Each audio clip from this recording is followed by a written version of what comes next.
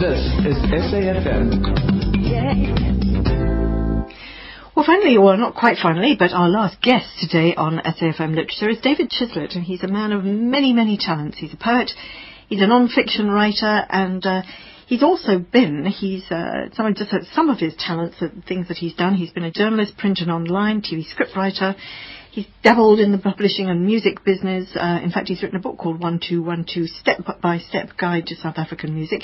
He's also a speaker and a trainer and a facilitator, and is presently working on a novel. I have to say his CV is a bit of a novel. But the reason we've got him on the show today is because he's also created his own app, which features all of his own books, and we've also got him in our Joburg studio. Hi, David. Hi, Nancy. Nice to speak to you again. You are so multi-talented. It's been a long time. What did you intend to be when you grew up? I had no idea, so I had to try everything. And you have. So tell us a little bit. I know that you've got some poetry with you, and I know that poetry is one of the things that sort of is really very big in your life. But before we get onto the poetry, tell us about this app. It sounds like a pretty cool idea. It was a very cool idea. Unfortunately, the app is no more. Oh. It went very, very well, and I had all three of my books in there, and it was great because you could download it for free onto your phone or your tablet, or even onto your computer. And then, if you wanted one of the books, you could then purchase it using your credit or debit card in the usual way for 99 American cents. Okay. And that went pretty well, but unfortunately, the company I was working with kind of changed their terms and conditions, and then I moved on to actually just releasing the poetry book as an ebook, which means you can buy it on Amazon or iBooks or anywhere where you can purchase ebooks for your tablet or for your Kindle. Okay. Might you pick up the app idea once again? It seems like a very good idea. It is, because I think the beauty of the app is it allows you to take advantage of all the different kinds of media that are available to you online. So over time, you could do your own audiobook and just add it to the app, and then anyone who has downloaded it before will just get the update with the new content. So you can add video, you can add audio, you can add photographs, you can add more books, you can go completely crazy. So it's definitely an idea I will revisit in the future. Yeah. In the meantime, you've published the poetry book, which is called? For You or Someone Like You. Okay, For You or Someone Like You, and you've published this as an ebook. But whilst we're thinking about the ebook aspect, let's hear it, because you've got some, I think, right there with you. Yes. Do you want me to read one of the poems, or do you want to hear one of the songs? Oh. You've got choices, you see. Yes. Let's start with one of the songs, and then let's hear you read one of the poems. How's that? All right, great. Yeah, I've got your producer guy on this side to cue up track number 10 from the album. What I did was I gave the book manuscript to a whole bunch of friends of mine who are musicians and asked them to choose one poem and set it to music, and then they recorded that. So what we're going to play for you is by a gentleman called Rambling J. Bones, who used to be the front man of a punk band, believe it or not, called Fuzzy Gish. And this is his version of my poem called Pieces of Me, which you'll hear is quite different from punk rock. Excellent.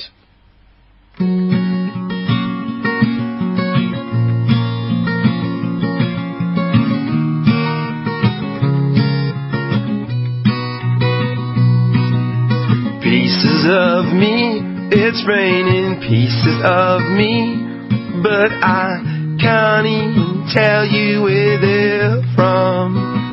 I'm losing everything. Somehow I threw away. Some of it was taken, some of it made sense. Most of it is random, most of it is random. Pieces of me.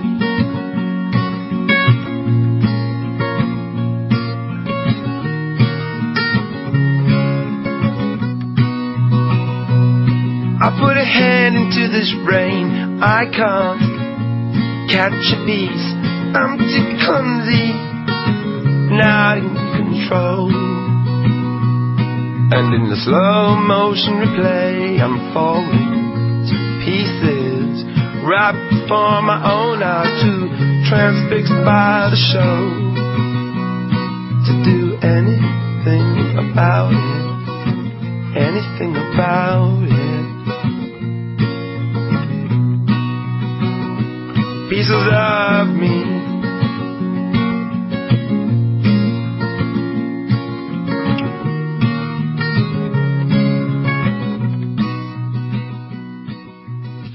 Wow, and so it rambles along with rambling Jay Bones there, Putty Gash. Gosh. It must have been very flattering, David, to have somebody take your words and give them a whole new dimension.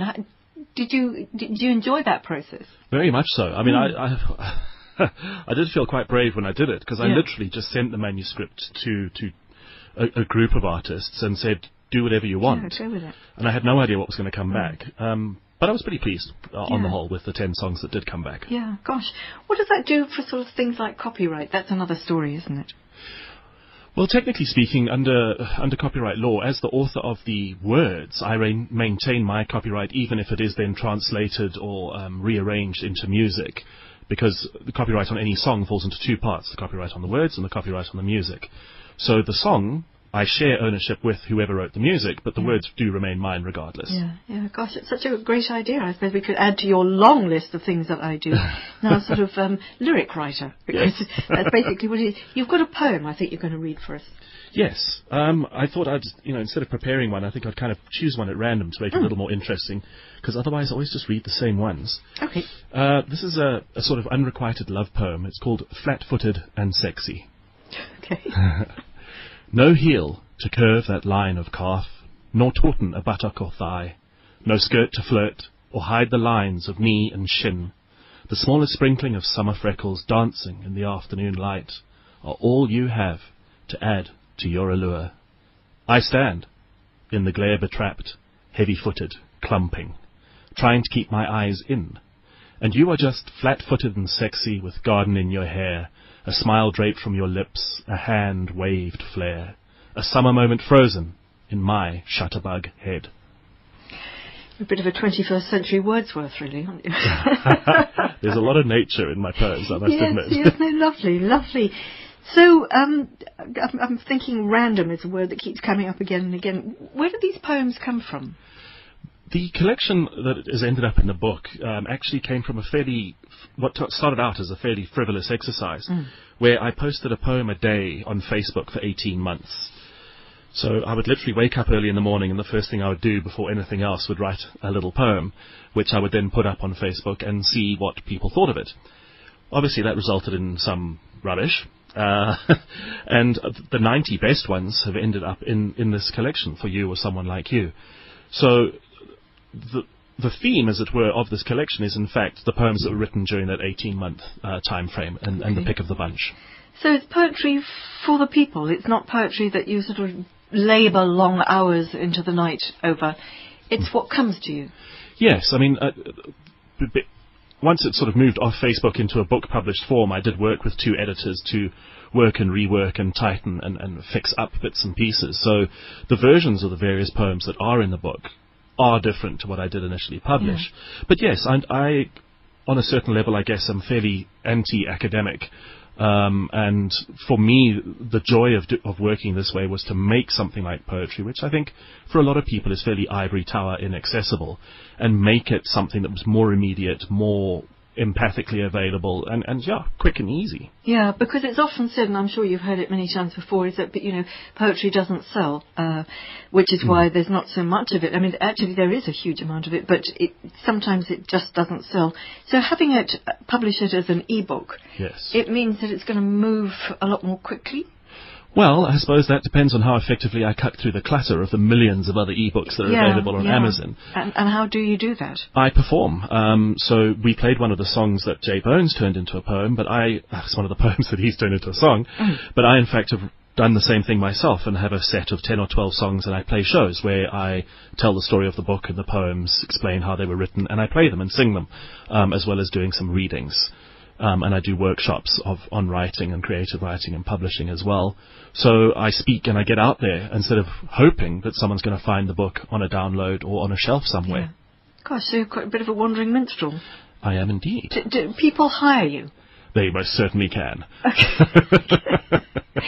And your poems, fresh and light and as they roll. Just going back to that thing of writing a poem a day, what did you just sort of free fall and just sort of pick up the pen or the mouse or whatever and just let it happen? Well, even the creative brain is a curious creature of habit. So if you get up at the same time every day for more than 2 weeks and do the same thing, straight away. Your mind becomes schooled quite quickly. So after the first couple of weeks, it didn't require much thought. I was able to tap into whatever was going on in my head. And I hasten to add that not all the poems are light and fluffy and fun. There's a couple of fairly wrist-slittingly depressing ones. As you can imagine, over an 18-month period, it kind of did track my mood across that time. And it was a particularly trying time for me professionally. So there are some very happy and exultant poems. There are also some very miserable, depressing ones. Is it quite a good way of, I'm not happy with the word catharsis really, but is it quite a good way of getting stuff that's in you out? Well, let's put it this way. I haven't paid for a therapist for a while. Okay. No, it definitely is. I think, because poetry as a form requires craft in order to chisel meaning out of any collection of words, you do have to think about it quite a lot, and you do, of necessity, translating first into language and then into the written word, have to look quite carefully at different angles and stew over what it is exactly you're saying. And I think that process is, on a level, therapeutic. It certainly gives you more perspective. And as somebody, if I can just look at some of your other hats, speaker, trainer, facilitator, is it something you encourage other people to do? I mean, is it... Yeah, I firmly believe growth that... process? Yes, I believe that all human beings are inherently creative. Unfortunately, the world we live in encourages most of us to think of creative people as weirdos who wear tie-dye and have long hair and ponytails. But in actual fact, if you're able to solve a unique business challenge, or come up with any fresh approach on any particular day-to-day problem, you are exercising your creative muscle. So, yeah, I do encourage people to step out of the box and go, hang on, who said that rule's true? Why should that be true? Can I not possibly do something different? And use that creativity. Well, let me invite people to tap into your creativity. If you'd like to find out more about his book, it's www.his, being David Chislett, foryouorsomeonelikeyou.com is the website, foryouorsomeonelikeyou.com. If you'd like to find out more about the man behind it, the random man behind it, davidchislett.co.za. David, it's been a joy. Thank you very much, and thank you so much for bringing in the music and for your poem. I'm sure we'll speak again. Thank you, Nancy. It's nice to throw you a curveball. Thanks. Cheers. Ciao. davidchislett.co.za, otherwise foryouorsomeonelikeyou.com. Well, we have someone like Natalie Demanis on the line because she's going to tell us a little bit about the tennis. Hi, Natalie.